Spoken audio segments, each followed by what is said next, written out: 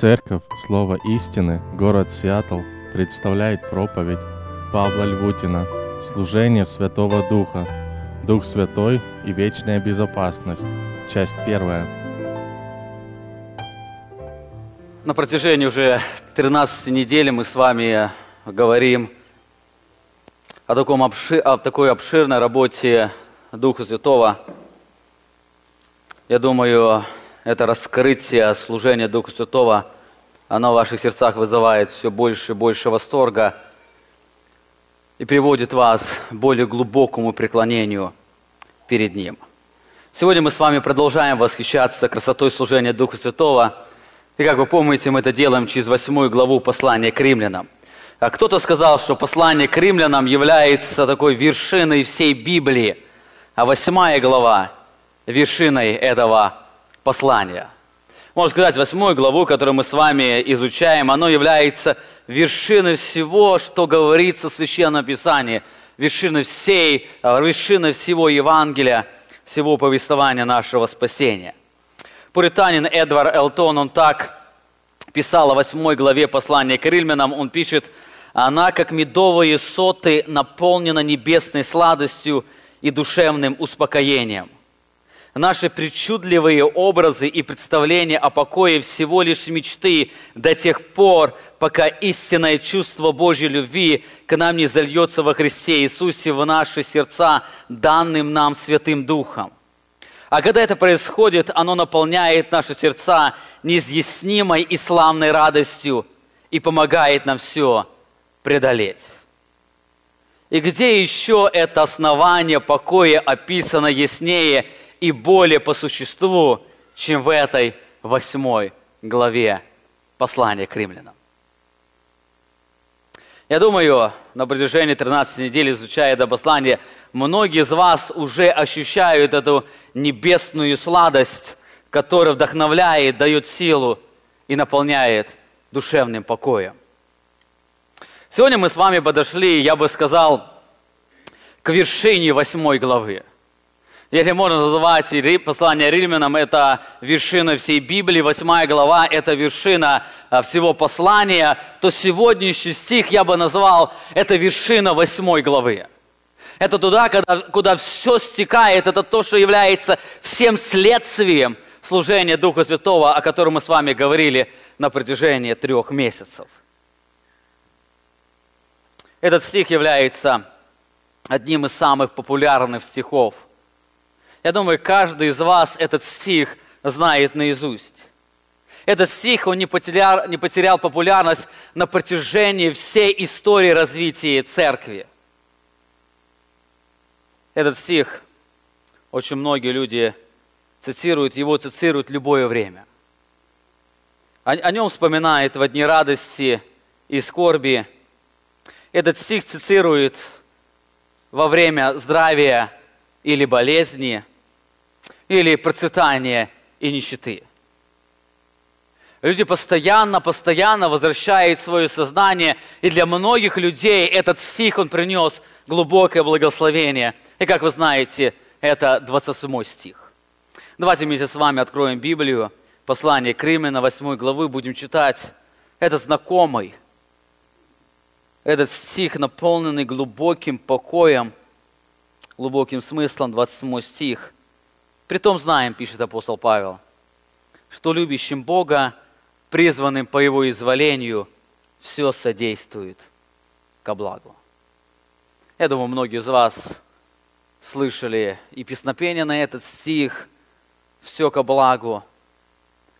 Не только христианские певцы или композиторы писали на эти слова песнопения, но также нехристианские композиторы, они также писали гимны или песни на эти стихи, где они выражают эту глубокую убежденность, что Бог все содействует ко благу.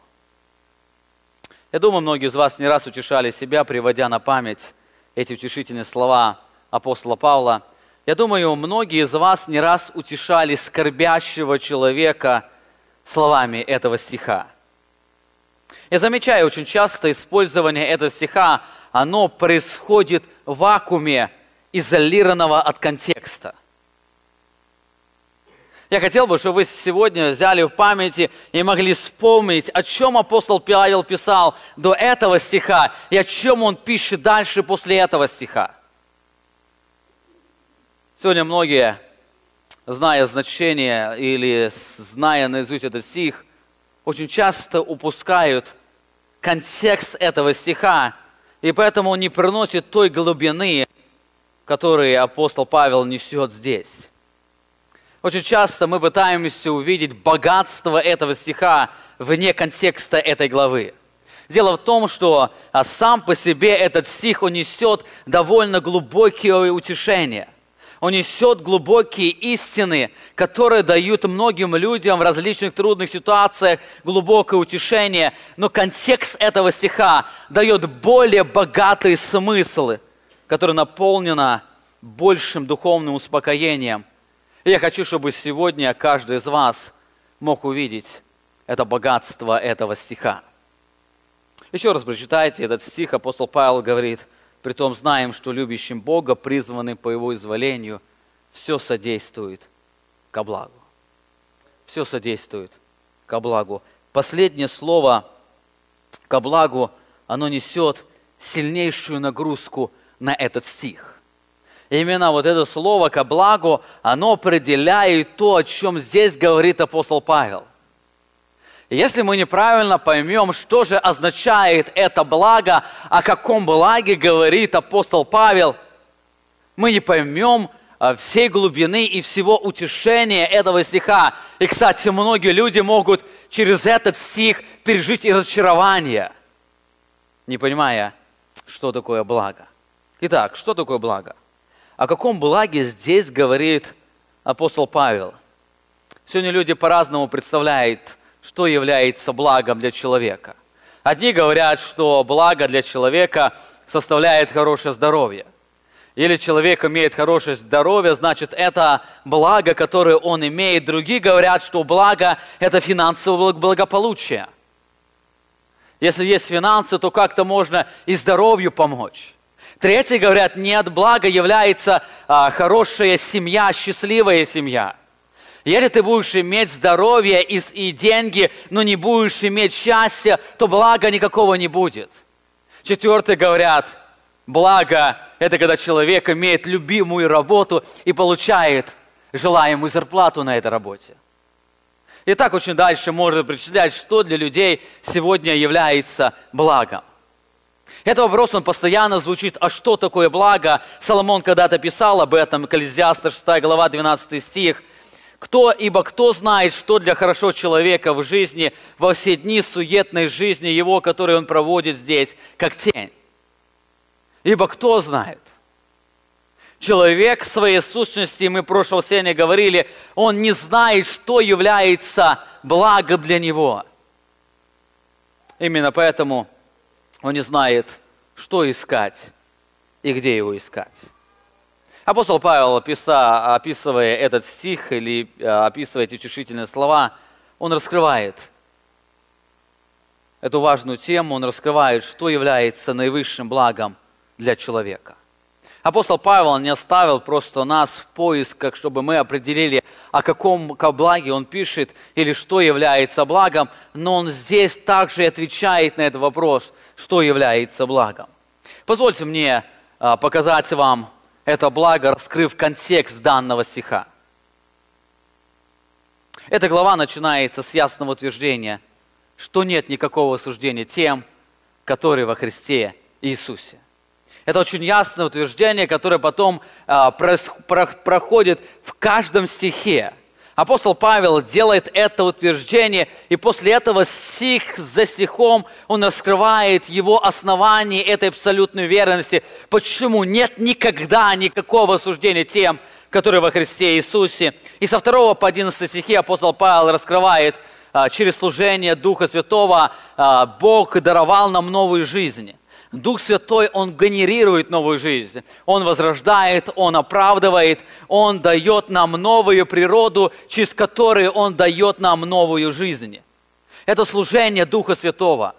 С 12 по 17 стихи апостол Павел раскрывает служение Духа Святого в нашем освящении и усыновлении.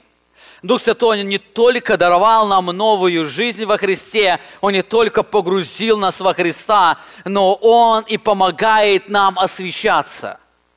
Мы Духом Святым умерщвляем дела плотские, и Дух Святой является тем, кто сделал реальным наше усыновление. Здесь апостол Павел раскрывает тему нашего наследства.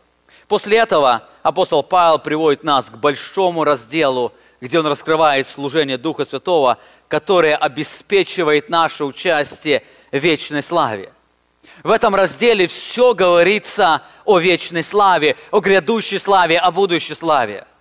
Этот абзац можно назвать как «от страданий к славе». Здесь апостол Павел описывает, как Дух Святой проводит каждого человека от страданий к грядущей славе, которая откроется в вечности, когда мы встретимся со Христом. Итак, начиная описание этого пути от страданий к славе, апостол Павел сначала раскрывает нам абсолютное превосходство, небесное наследство, которое именно связано с участием Божьих детей в Его славе. Он раскрывает славу, вечную славу Божьих детей. Посмотрите, в 18 стихе говорит: «Ибо думаю, что нынешние временные страдания ничего не стоят сравнению той славою, которая откроется в нас». Он описывает, что ничто здесь на земле не может сравниться с той славою, которая откроется там, в небесах. В этом стихе апостол Павел раскрывает, что наивысшее благо для человека является участие в вечной славе. Высшее благо для человека является участие в вечной славе, когда он станет полностью похожим на Иисуса Христа. И об этом мы с вами подробно говорили. С 19 по 22 стихи апостол Павел говорит о стенании или родовом мучении самого творения, которое также ожидает откровения славы Божьих детей, ибо знаем, что все творение, оно совокупно стенает и мучается до ныне. Апостол Павел писал, почему оно мучается, потому что оно ожидает участия Божьих детей в этой славе. Само творение, оно в тот момент освободится от рабства тления, когда дети Божьи будут иметь участие в этой славе. С 23 по 25 стихи апостол Павел раскрывает стенание Божьих детей, которые также ожидают участия в Божьей славе.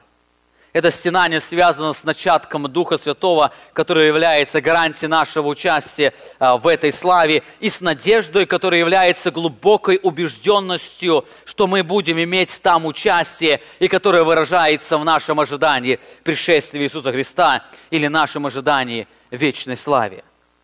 Уверенность в участии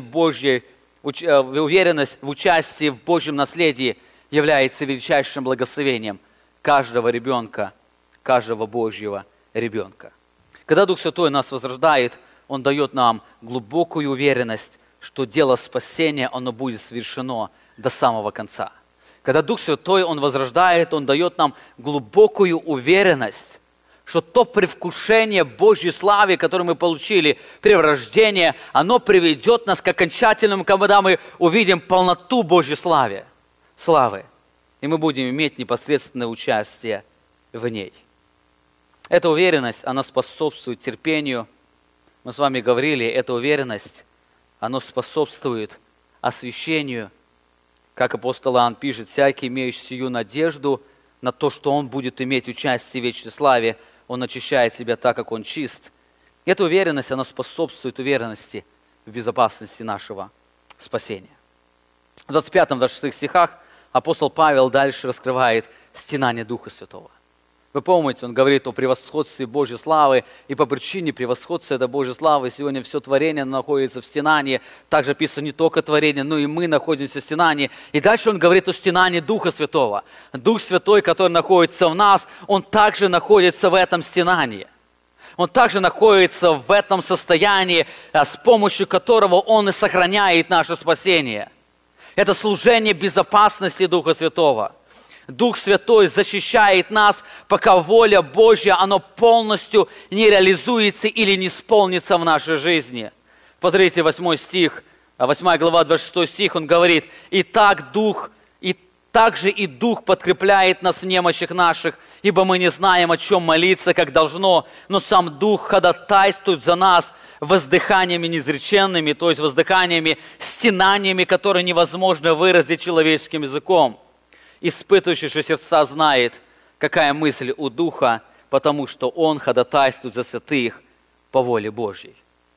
И об этих стихах мы подробно говорили в прошлое воскресенье, и здесь мы подходим к 28 стиху.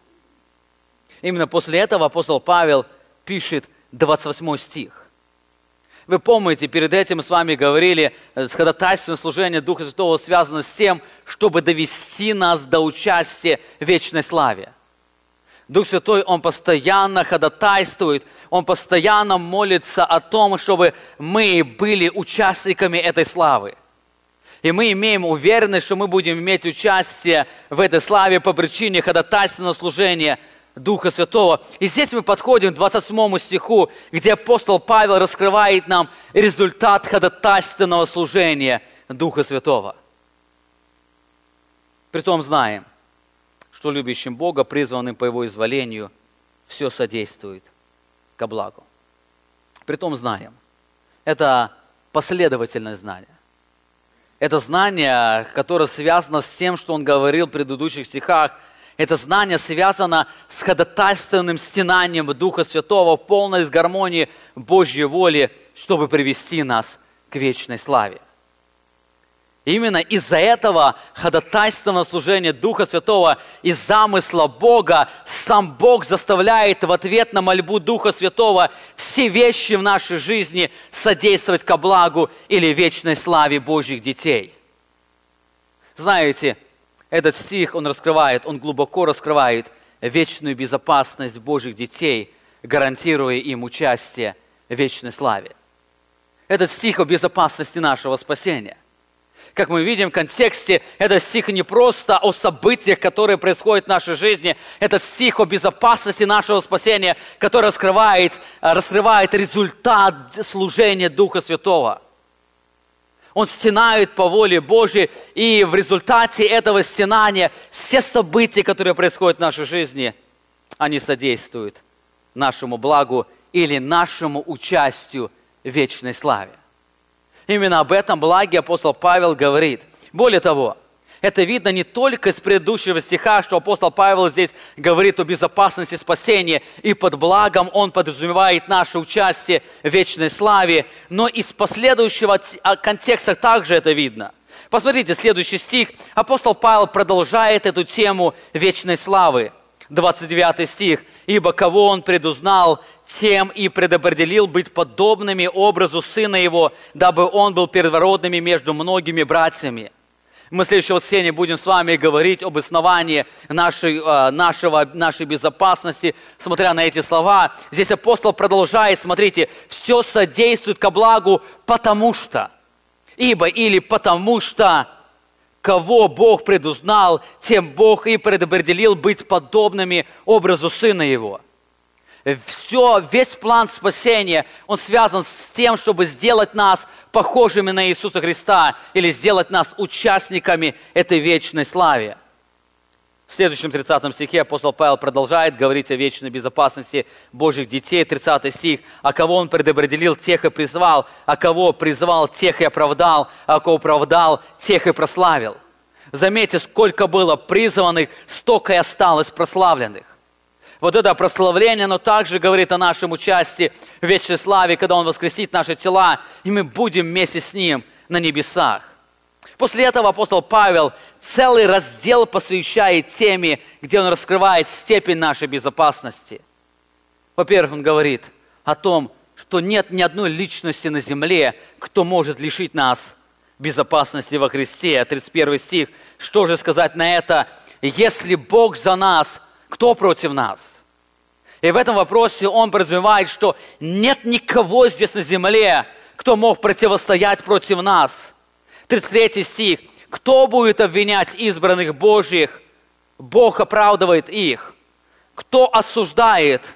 Христос Иисус умер, но и воскрес. Он одесную Бога, Он и ходатайствует за нас. Кто? Нет ни одной личности во всей вселенной, кто мог лишить нас этого участия в вечной славе. Но также апостол Павел говорит, не только нет личности, но продолжает говорить, нет ни одного обстоятельства, которое могло бы это сделать. 35 стих. Кто отлучит нас от любви Божьей, скорбь, или теснота, или гонение, или голод, или нагота, или опасность, или меч? Кто отлучит нас? Какое обстоятельство отлучит нас? И в 37 стихе апостол Павел отвечает, что все сие преодолеваем силой возлюбившего нас. Что такое сила возлюбившего нас? Это сила Бога Отца. Что такое сила Бога Отца? Это Дух Святой. Все побеждаем Духом Святым. Здесь апостол Павел выражает уверенность. Как вы видите, эти слова, утешительные слова, они раскрывают нашу абсолютную безопасность во Христе, которая обеспечивается Духом Святым. Это вся последующая глава с 18 до конца главы, она раскрывает эту тему, чтобы христиане, Божьи дети, они имели эту абсолютную уверенность, что по причине служения Духа Святого они абсолютно безопасны во Христе. Итак, возвращаясь к 27 стиху, мы видим, что главная тема этого отрывка или этого стиха – это вечная безопасность нашего спасения. Притом знаем, что любящим Бога, призванным по изволению, все содействует ко благу или к участию в вечной славе. Здесь апостол Павел выражает уверенность, что все события в жизни Божьих детей Бог выстраивает так, что они в конце приведут их к грядущей славе, которая является наивысшим благом для каждого человека. На протяжении 3-4 недель мы с вами, продолжая изучать эту главу, с вами будем говорить об этой теме, о вечной нашей безопасности. Сегодня, изучая 28 стих, мы посмотрим на сущность вечной безопасности, что эта безопасность из себя представляет. В следующее воскресенье мы с вами посмотрим на основании вечной безопасности. И в последующие 2 воскресенья мы с вами посмотрим на степень или диапазон вечной безопасности. Итак, сегодня я хотел бы вместе с вами, изучая этот текст, посмотреть на 3 характеристики, которые определяют сущность вечной безопасности. Апостол Павел говорит, «Притом знаем, что любящим Бога, призванным по Его изволению, все содействует ко благу». Во-первых, в этом тексте апостол Павел отмечает, что вечная безопасность, она исходит от Бога Отца. Вечная безопасность, она исходит от Бога Отца. Притом знаем, что любящим Бога, призванным по Его изволению, все содействует ко благу. В контексте этой главы слово «все» не подразумевает каких-то оговорок, ограничений или условий. Слово «все», оно употребляется в самом широком смысле. Ничто из существующего или происходящего на небесах или на земле не может лишить нас участия в Божьей славе или в вечной славе или грядущей славе. Ничто ни на земле, ни в небесах. Здесь апостол Павел не говорит, что Бог не допускает ничего, что могло принести вред Его детям. Но он говорит, что Господь все, чего позволяет произойти в нашей жизни, обращает в конечном счете благословение во благо.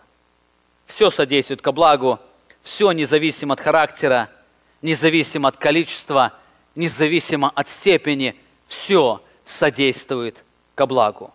Второе очень важное слово, которое раскрывает смысл данного текста, это глагол, греческий глагол «сунергео», который переведен как «судействует», который означает «работать вместе».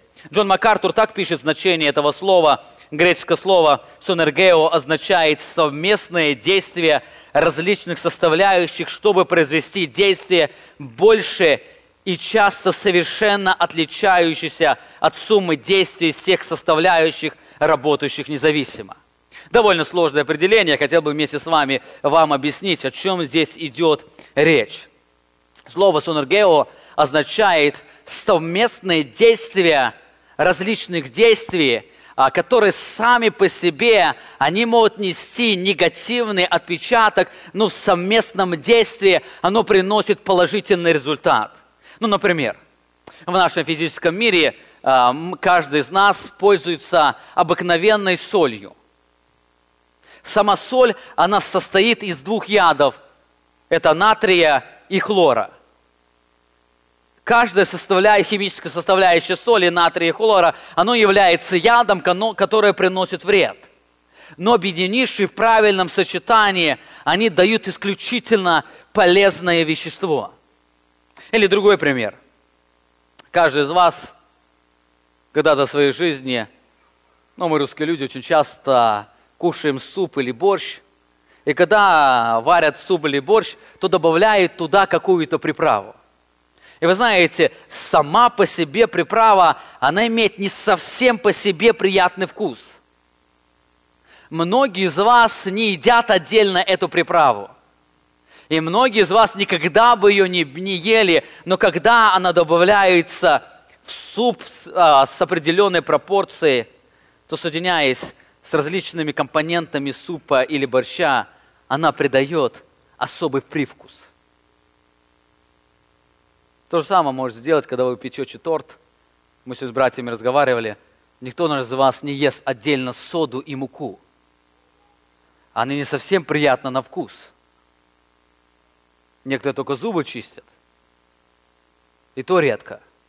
Но когда эти компоненты, они вместе соединяются, то многие из вас наслаждаются этими кулинарными продуктами.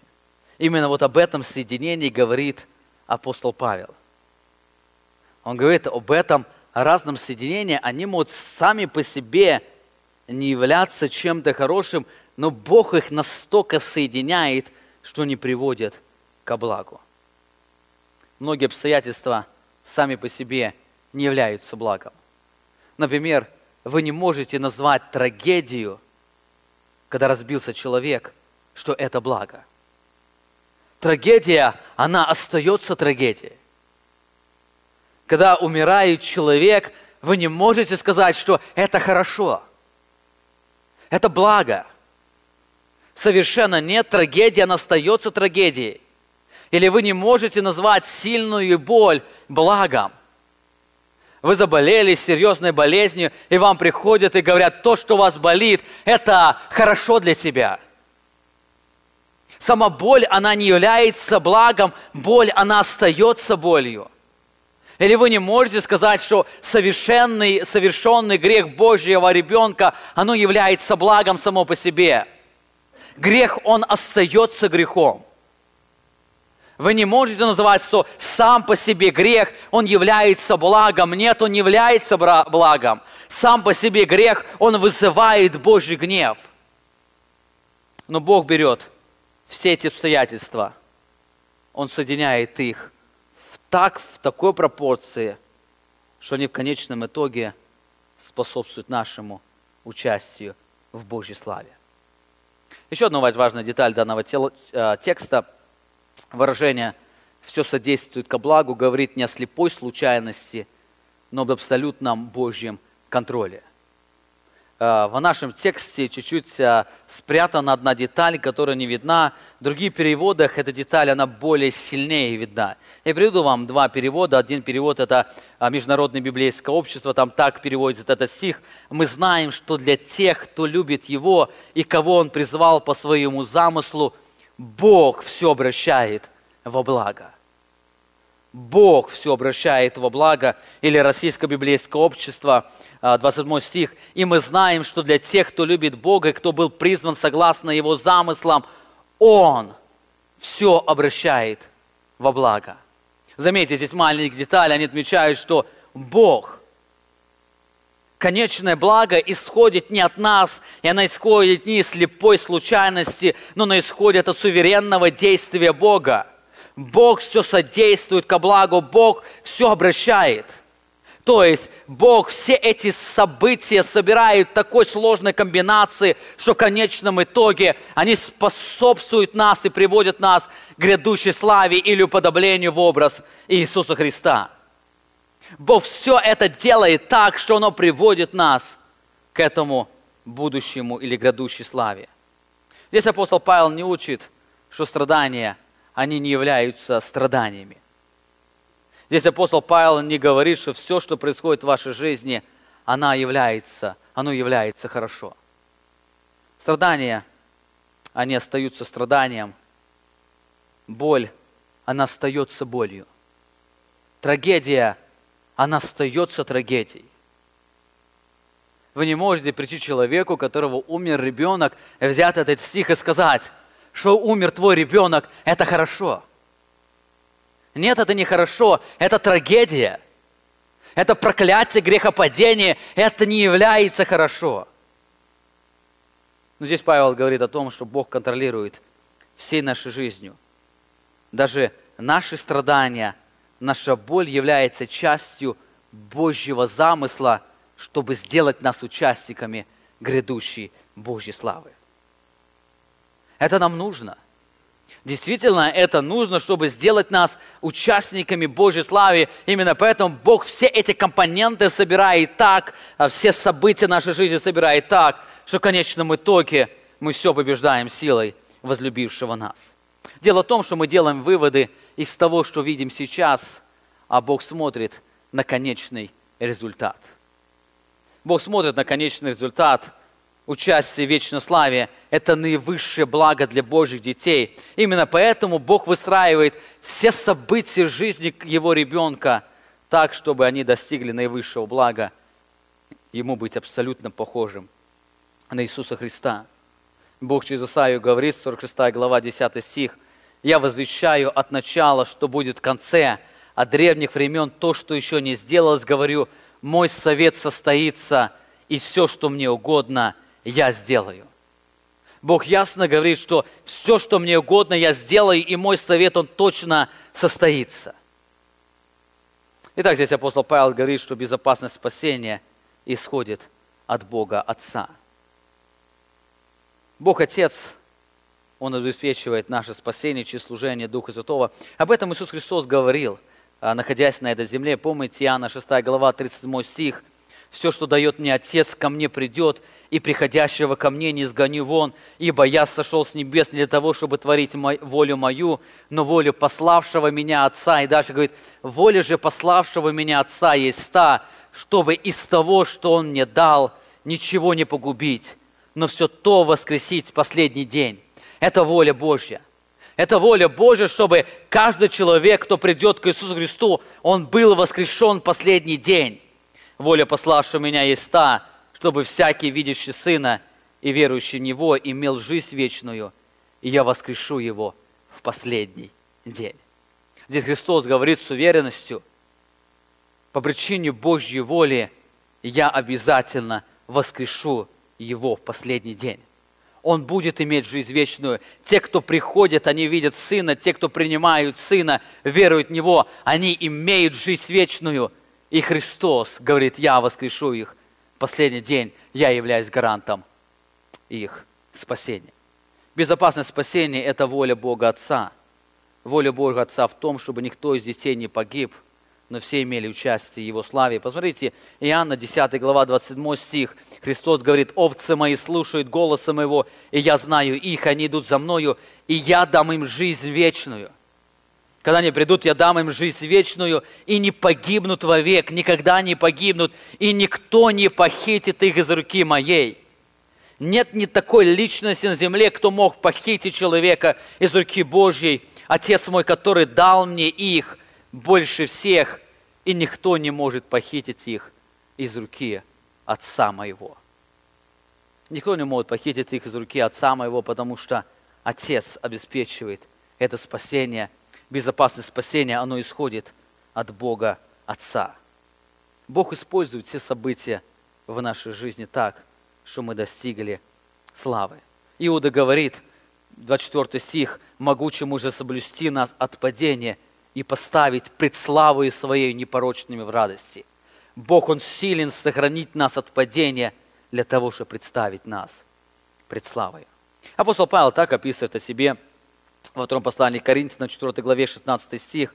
«Посему мы не унываем, но если внешний наш человек и тлеет, то внутренний со дня на день обновляется, ибо кратковременное и легкое страдание наше производит в безмерном преизбытке вечную славу.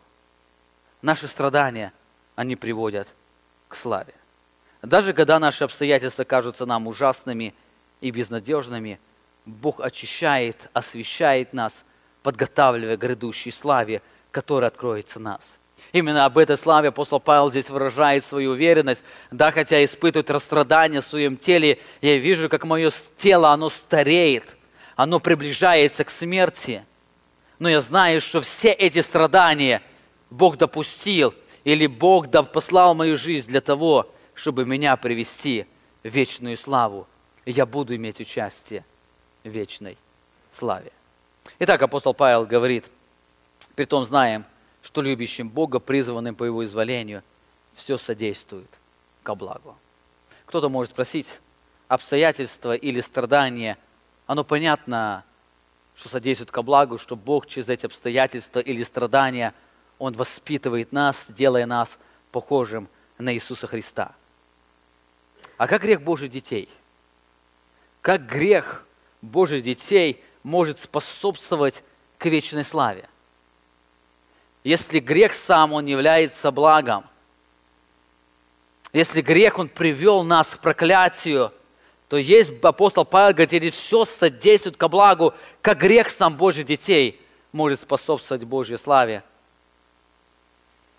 Во-первых, важно отметить, что грех сам по себе, он является благом.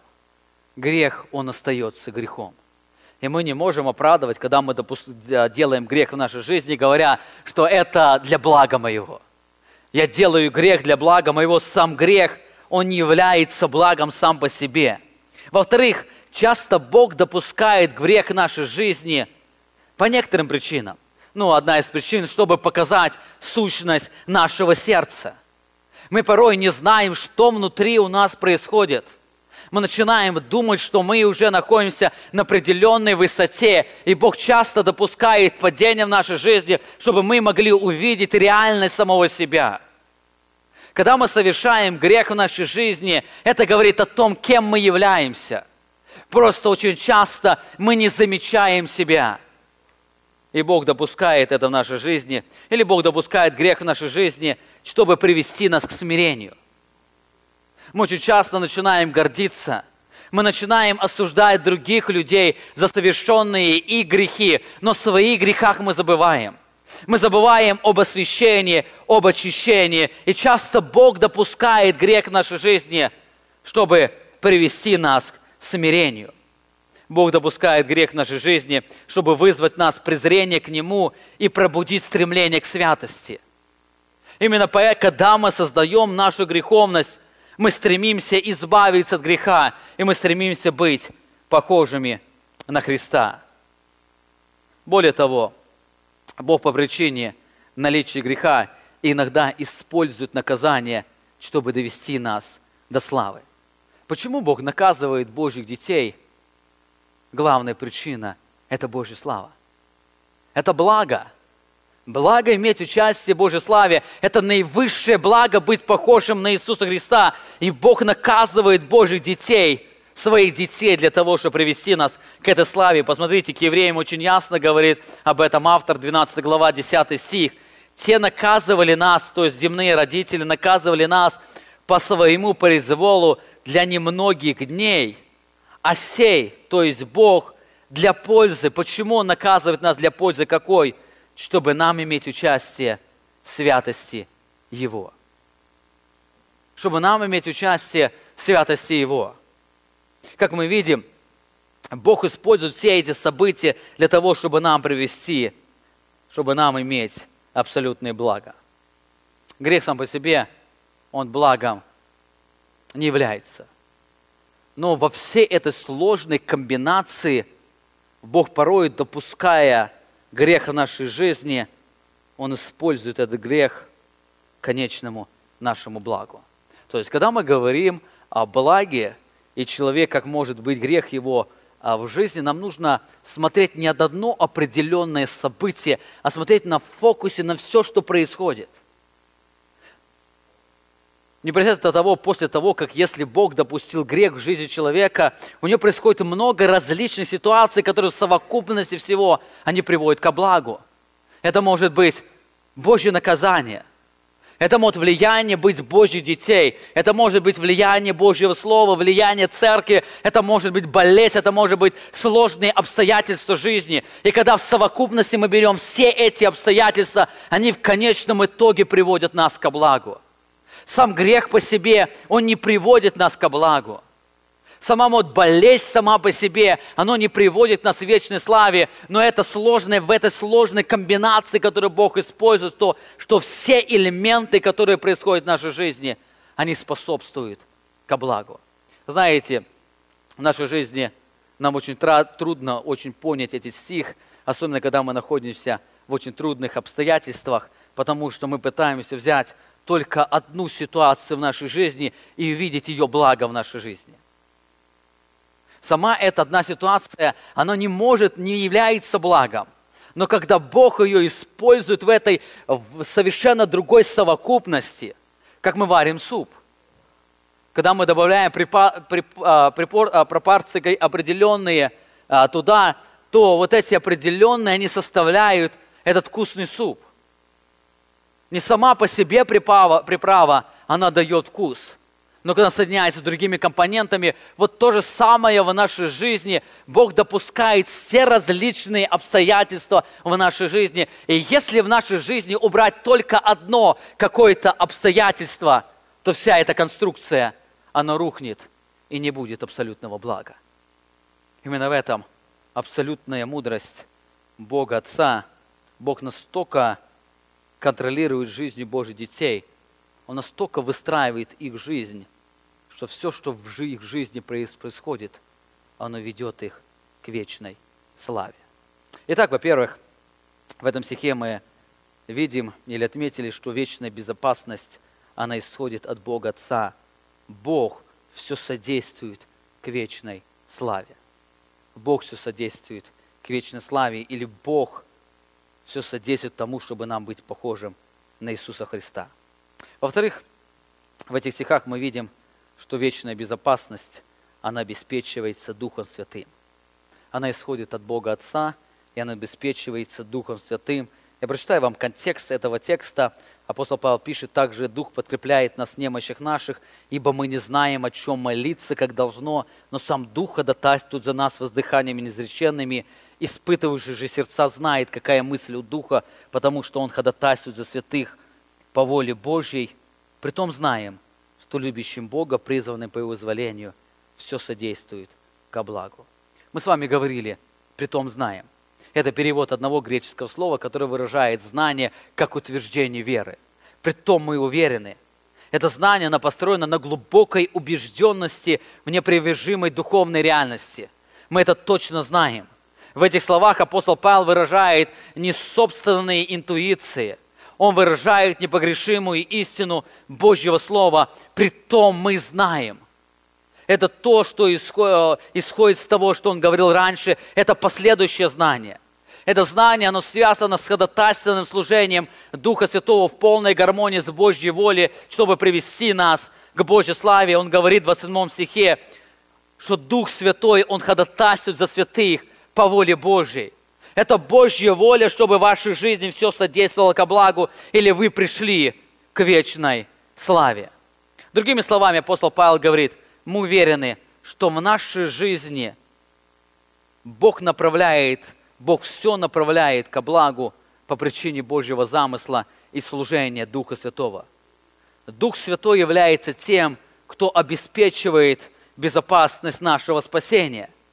Мы можем быть убеждены, что мы точно будем иметь участие в вечной славе по причине служения Духа Святого. Как Дух Святой это делает? Мы с вами в прошлом воскресенье говорили, во-первых, Дух Святой, Он ходатайствует за нас. Также Дух подкрепляет нас в немощах наших, ибо мы не знаем, о чем молиться, как должно, но сам Дух ходатайствует за нас воздыханиями неизреченными. Мы с вами говорили о том, что мы не знаем, о чем молиться, потому что мы не знаем, что для нас будет лучше. Мы не знаем, какое обстоятельство нам послужит тому, что мы стали быть больше похожи на Иисуса Христа. Наши просьбы, они очень часто эгоистичны. Мы ограничены в своем видении. Мы сами по себе немощны. Но именно из-за ходатайственного служения Духа Святого, который ходатайствует в соответствии Божьей воле, сам Бог в ответ на мольбу Духа Святого, Он заставляет все вещи в совокупности содействовать к нашему благу или нашему участию в грядущей вечной славе. В прошлое воскресенье мы подробно говорили об этом ходатайственном служении Духа Святого. Вы можете вернуться на нашем сайте и послушать эту проповедь. Итак, во-первых, Дух Святой обеспечивает нашу безопасность через ходатайственное служение. Во-вторых, Дух Святой не только молится о том, что все события в нашей жизни способствовали нашему уподоблению в образ Христа или участию в грядущей славе, но сам Дух Святой, Он помогает нам переносить все эти обстоятельства. Он не только молится, Он не только просит о том, но сам Он находится с нами в обстоятельствах, и Он помогает нам в этих обстоятельствах. Смотрите, апостол Павел говорит, также и Дух подкрепляет нас в немощах наших. В прошлое воскресенье мы с вами говорили, глагол «подкрепляет» означает помогать, приходить на помощь или принимать участие. Этот глагол используется для описания действия человека, который приходит кому-то на помощь и помогает ему, но не берет работу всю на себя. Именно об этой помощи говорит апостол Павел, о помощи Духа Святого. После возрождения Дух Святой не берет всю работу на себя, наше освящение, но Он помогает нам в достижении результата. Он идет вместе с нами, и Он помогает нам переносить все эти трудности жизни. Мы сами по себе настолько слабы. В прошлом воскресенье говорили, что если было бы возможно потерять спасение, мы бы его точно потеряли. Мы сами по себе очень слабы, но мы остаемся быть верными только по причине служения Духа Святого. Именно Дух Святой, Он обеспечивает эту безопасность в Иисусе Христе. И об этом апостол Павел подробно описывает в конце этой главы. Смотрите, 35 стих, он пишет: «Кто отлучит нас от любви Божией? Скорбь или теснота, или гонение, или голод, или нагота, или опасность, или меч, как написано, за тебя умерщвляет, на всякий день считают нас за овец, обреченных на заклание, но все сие преодолеваем силой возлюбившего нас». Все трудности мы побеждаем силой Духа Святого. Он говорит об уверенности. Мы все сие. Ничто не происходит в нашей жизни, что мы не преодолеваем силой Духа Святого. Все, что происходит в нашей жизни, мы все преодолеваем силой Духа Святого. Дух Святой является гарантией нашего спасения. Через Его служение мы имеем абсолютную уверенность в безопасности нашего спасения. Итак, мы с вами посмотрели на две характеристики, определяющие сущность и вечность безопасности. Во-первых, вечная безопасность, она исходит от Бога Отца. Во-вторых, вечная безопасность, она обеспечивается Духом Святым. И последняя характеристика, очень важная характеристика. Апостол Павел пишет, что вечная безопасность принадлежит не всем. Вечная безопасность спасения, она принадлежит не всем, а принадлежит только Божьим детям. Я хотел бы, чтобы вы это подчеркнули, она принадлежит только Божьим детям. Сегодня, смотря на современное христианство, меня пугает две крайности. Одна крайность – это те люди, кто по причине своей жизни, по причине своего освящения, он должен был бы иметь уверенность в безопасности спасения, но он ее не имеет. Это люди, они боятся, что когда-то они могут потерять спасение. Дело в том, что для них спасение – это результат совместных усилий Бога и человека. И хотя они понимают, что Бог со своей стороны все сделал, чтобы даровать им спасение, но они по каким-то причинам не могут, когда-то могут оказаться или не соответствовать каким-то определенным стандартам. И отсюда появляется у них чувство неуверенности и страха. Это одна крайность, в которой люди должны были уверены быть в своем спасении, но они не уверены, и именно поэтому они не имеют этого глубокого наслаждения в Боге, глубокой радости в Иисусе Христе. Это одна крайность. Есть другая крайность, более опасная, о которой Иисус Христос говорил на Нагорной проповеди. Это те люди, кто не должен иметь уверенности в безопасности своего спасения, но они его имеют. Они неоправданно этот текст приписывают к себе. Они думают, что эти слова, они относятся к ним, что в их жизни все содействует ко благу, хотя это не так. Они имеют уверенность в спасении не на основании объективной истины, а на основании субъективного переживания. Им кажется, что Бог должен их спасти. Им кажется, что Божьей милости хватит, чтобы даровать им спасение. Именно об этих людях Бог говорил, их будет много. Многие скажут мне в тот день: Господи, не Твоим ли именем мы чудеса творили, бесов изгоняли, служения совершали.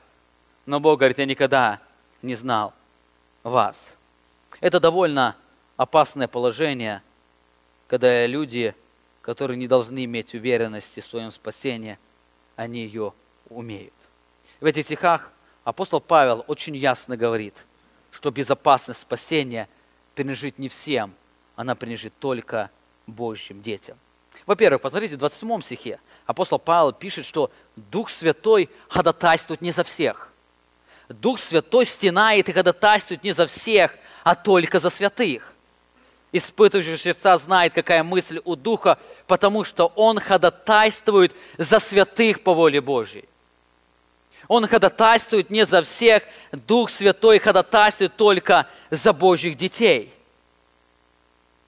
Во-вторых, апостол Павел пишет в следующем стихе, что Бог все содействует ко благу или грядущей славе не всем, а только к тем, кто любит Его и призван им.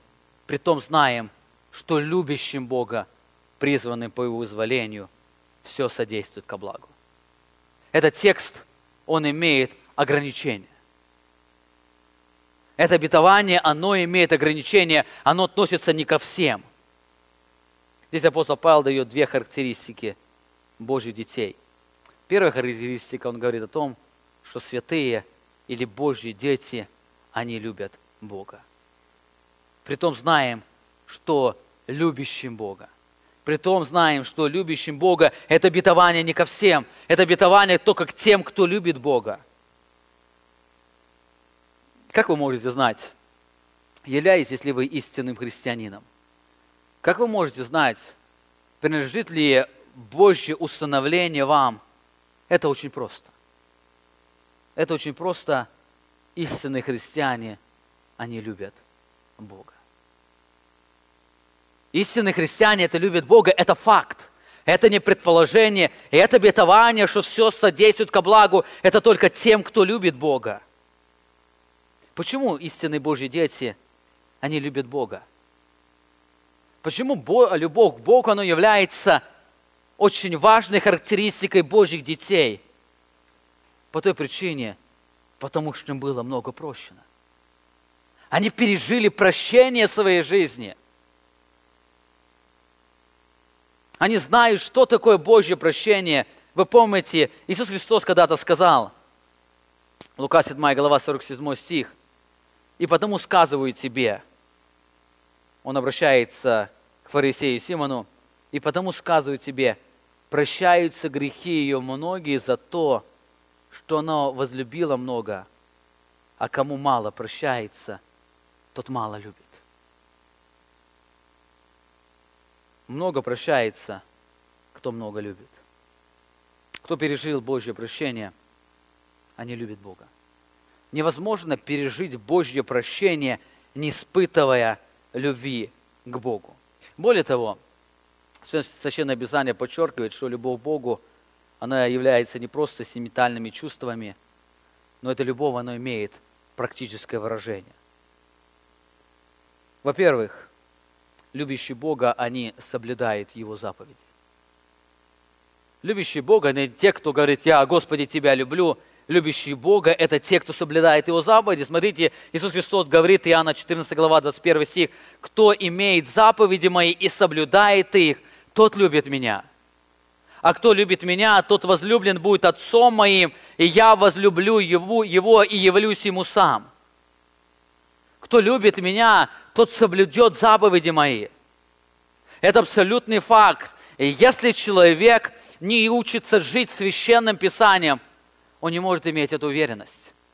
Эта уверенность, она не ко всем. Эти слова, они принадлежат только к тем, кто пытается или живет соблюдением Божьих заповедей. Кто знает Божьи заповеди, и Христос говорит, кто имеет заповеди Мои, кто знает это Слово, и кто учится жить по Слову Моему, кто соблюдает заповеди Мои. именно те любят меня. Кто этого не делает, они не имеют любви ко мне, а если они не имеют любви ко мне, к ним это обетование, оно не относится. Во-вторых, любящие Бога любят тех, кто рожден от Бога. Любящие Бога, они любят Божьих детей. Посмотрите, Иоанн 1 глава, 1 послание Иоанна, 5 глава, 1 стих пишет: «Всякий верующий, что Иисус есть Христос, от Бога рожден, и всякий любящий родившего». Это Бога, который родил их, Он любит и кого? И рожденного от Него. Всякий, кто любит Бога, тот любит того, кто рожден от Бога. Вот как в семье братья обычно любят друг друга, или братья и сестры не любят друг друга, хотя в нашей жизненной семье не всегда так бывает. Бывают большие исключения, точнее их много таких исключений, то в Божьей семье Христос говорит, такого не бывает. Те, кто любят Бога, те будут любить Божьих детей. И здесь вновь он описывает, это факт. Это не предположение, это факт. Если вы сегодня хотите знать, относятся ли эти слова обетования к вам, то посмотрите, соблюдаете ли вы Божьи заповеди, любите ли вы Божьих детей, тех детей, кто принадлежит к Божьей церкви. Третья очень важная характеристика, которая выражает любовь Бога. Любящие Бога, они страстно ожидают пришествия Христа. Любящие Бога, они ожидают пришествия Христа. 2 Тимофея, 4 глава, 8 стих. «А теперь готовится мне венец правды, который даст мне Господь, праведный судья, в день онный, и не только мне, но и кому еще, но и всем возлюбившим явление Его». Бог даст это венец, это участие в этой грядущей славе тем, кто любит или кто ожидает явления Иисуса Христа на эту землю. Дети Божьи, они живут ожиданием пришествия Христа. Именно поэтому Иоанн, заканчивая откровение, говорит, что Дух и невеста говорят, приди. И Дух Святой ожидает пришествия Христа, и Церковь Божья, она ожидает пришествия Христа. Знаете, когда для невесты жених, он желанный, она постоянно ожидает встречи с ним. Она считает дни, когда с ним встретится. И именно по этой причине, как для Божьего ребенка, Иисус Христос или Бог, Он любим. Он любит Его. И зная обетование, что Христос сказал, «Я скоро приду», Он будет ожидать пришествия Иисуса Христа. Любовь Бога, она выражается в ожидании пришествия Иисуса Христа. И последнее, их можно много перечислять, я хотел бы привести четвертую характеристику. Любящие Бога, они ненавидят то, что ненавидит Бог. 1 Иоанна 2 глава 15 стих. «Не любите мира, не того, что в мире. Кто любит мир, написано, в том нет любви отчей». Кто любит мир, кто живет мирскими ценностями, для кого мирские ценности, они определяют основу их жизни. Иоанн говорит, что в них нет Божьей любви, они не любят Бога. Невозможно в одно время любить Бога и любить этот мир. Итак, как мы видим, любовь к Богу – это не просто сентиментальные чувства, но это любовь, которая имеет практическое выражение. Это люди, это Божьи дети, которые соблюдают Божьи заповеди. Это дети, которые любят Божьих детей. Это дети, которые ожидают пришествия Христа. Это дети, которые ненавидят то, что ненавидит Бог. Именно поэтому они не могут жить со грехом. Они постоянно находятся в борьбе. Им не нравится грех в своей жизни. Именно поэтому они всегда ищут освобождение. И они Духом Святым побеждают свои дела плоти. Уверенность в вечной безопасности могут иметь только те, кто имеет практическое выражение любви к Богу. Если я не имею этих характеристик, я не могу этот текст сегодня относить к себе. Если вы сегодня не можете назвать себя тем, кто любит Бога, вы сегодня не можете гарантировать то, что все в вашей жизни происходит ко благу. В жизнях не Божьих детей, в жизнях тех людей, кто не любит Бога, все их события, такие же события, но они становятся чуть-чуть другой комбинацией. Они приводят их не к вечной славе, а приводит их к вечному осуждению, вечному аду. То есть это можно сравнить, если вы возьмете два химических составляющих, которые состоит соль, и сделаете совершенно другую пропорцию, оно даст вам не полезное вещество, оно даст вам вредное. Вот то же самое происходит в жизни людей. В жизни христиан Бог берет те же самые события, Он выстраивает так их в такой последовательности, в такой гармонии, в такой комбинации, что они приводят к вечной славе. Но в жизни неверующих людей все эти события, они стоят в совершенно другой комбинации, они приводят их к осуждению. Те же самые события, те же самые страдания, те же самые трагедии, та же самая боль, она только приводит их не к участию в Божьей славе, а к участию в Божьем осуждении. Итак, это человеческая сторона. Дети Божьи – это те, кто любит Бога. Но с другой стороны, апостол Павел показывает им Божью сторону, что дети Божьи – это те, кто был призван им. Он пишет: «Притом знаем, что любящим Бога, призванным по Его изволению, все содействует ко благу». Здесь Павел не говорит об общем или внешнем призвании, когда благая весть звучит ко всем людям, в том смысле, который говорил, помните, Иисус Христос, что много было званых, а мало избранных, много было призванных, но мало кто пришел. Здесь апостол Павел говорит о другом призвании. Это когда человек был зван, и он откликнулся на этот призыв. Здесь апостол Павел говорит о завершенном призвании. Это призвание, которое имеет эффект. Они были призваны, и они откликнулись на этот призыв.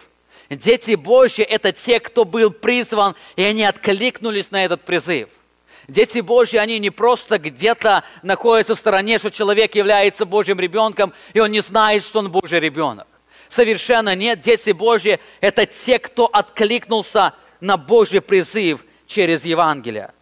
Более того, апостол Павел добавляет, что эти верующие или Божьи дети были призваны благодаря не своим делам, а благодаря Богу. Они были призваны по Его изволению.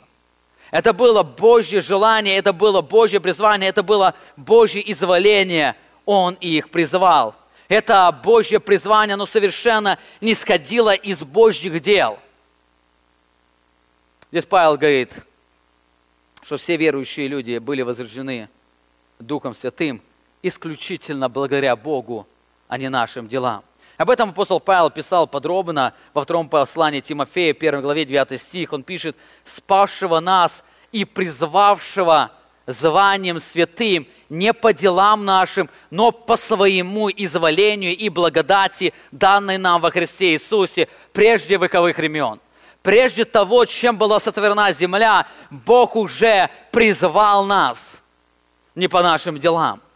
Дети Божьи, они уже были призваны. И в следующее воскресенье мы подробно будем говорить об этих истинах, которые Он раскрывает в следующих стихах. Те, кого Он предопределил, тех и призвал. Дети Божьи, они были призваны по Божьему изволению и Божьей благодати. Именно поэтому в следующей главе послания к Римлянам апостол Павел вновь говорит, что призвание – это акт Бога, который совершенно не зависит от человека. 9 глава, 11 стих. «Ибо когда они еще не родились и не сделали ничего доброго или худого, дабы изволение Божье в избрании происходило не от дел, но от призывающего, сказано было ей, больше будет порабощение у меньшего». Больше будет порабощение у меньшего. Мы были призваны, избраны прежде вековых времен, прежде сотворения всей вселенной, и Бог уже призвал нас в Иисусе Христе, и это призвание, оно осуществилось на этой земле. Кто-то может спросить, а как ему узнать, является ли он призванным Богом по Его изволению? Является ли он тем человеком, которого Бог призвал? И он был призван по Его изволению. Об этом апостол Павел отвечает. Первая характеристика Божьей детей. Это две стороны одной медали. Те, кто любит Бога, они призваны были им по Его изволению. И те, кто был призван Богом по изволению, те любят Бога. Это можно сравнить с такой иллюстрацией, когда вы берете монету, там написано, что дети Божьи – это те, кто любит Бога. Переворачиваете монету, там написано, что это те, кто был призван Богом. Они были призваны Богом. И если вы желаете определить свое призвание, посмотрите на свою любовь к Богу. Божье призвание, оно говорит о нашей безопасности, оно говорит о нашем утешении, но нашу уверенность нашего спасения мы строим на основании того, как мы относимся к Богу или кто является Бог для нас, на основании своей любви к Богу. И второй вопрос задать себе. Когда вы слышали Божий призыв, откликнулись ли вы на этот Божий призыв? Призванные Богом – это те, кто услышал Божий призыв, и они откликнулись на этот призыв, который был в действии. Итак, как мы видим, вечная безопасность, она принадлежит не всем. Не каждый человек может иметь уверенность в вечной безопасности своего спасения. Эта вечная безопасность спасения, она принадлежит только тем, кто искренне любит Бога. И эта любовь, она выражается в соблюдении Божьих заповедей, в любви к Богу, в любви к другим людям, в ненависти к тому, что ненавидит Бог. Это те, кто откликнулся на Божий призыв. В следующем воскресенье мы подробнее поговорим о Божьем призвании или о Божьем замысле нашего спасения. Но хотел бы, чтобы эти истины, они вновь и вновь звучали в нашем сознании. Сегодня очень многие люди, они имеют ложную убежденность в безопасности своего спасения. Их убежденность, она строится на основании их предположения, но не на основании убежденности Божьей истины, когда они понимают, что они любят Бога. Они имеют Духа Святого, который выражается в новой направленности. Они имеют эту уверенность по причине служения Духа Святого. Итак, мы с вами посмотрели сегодня на 3 характеристики, определяющие сущность вечной безопасности. Во-первых, вечная безопасность, она исходит от Бога Отца. Это Божий замысел. Мы в следующее воскресенье будем говорить подробно об этом замысле. Во-вторых, вечная безопасность, она обеспечивается Духом Святым.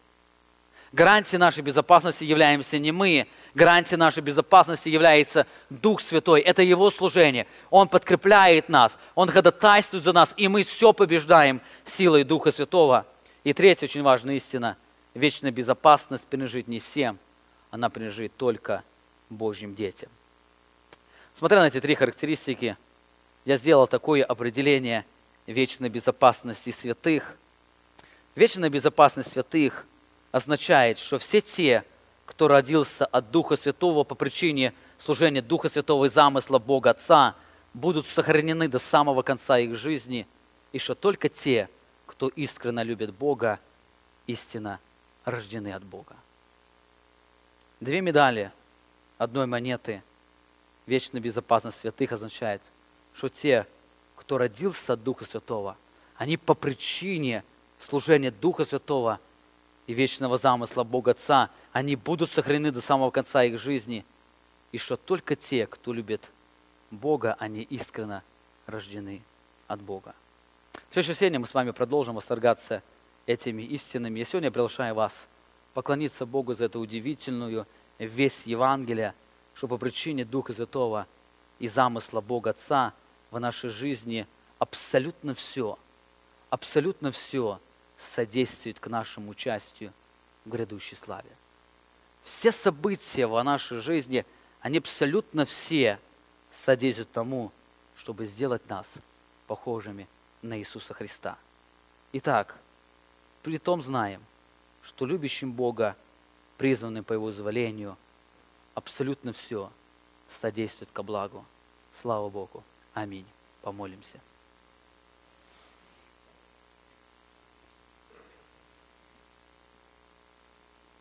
Бог Отец, Бог Сын и Бог Дух Святой,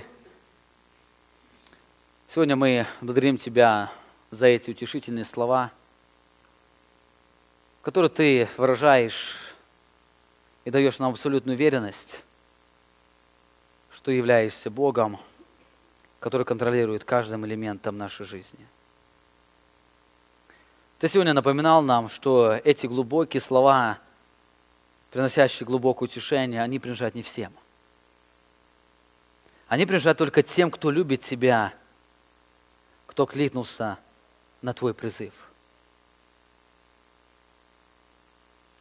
Мы благодарим Тебя за это особый Твой замысел в нашем спасении. Бог Отец, мы благодарим Тебя за то, что наша уверенность, что мы будем с Тобою, наша уверенность, что Ты доведешь нас до небесных обителей, она является Твоим замыслом. Это Твоя воля. Ты не желаешь, чтобы кто из нас погиб. Ты даровал нам Иисуса Христа, чтобы искупить нас, и Ты даровал нам Духа Святого, через которого Ты обеспечиваешь это спасение.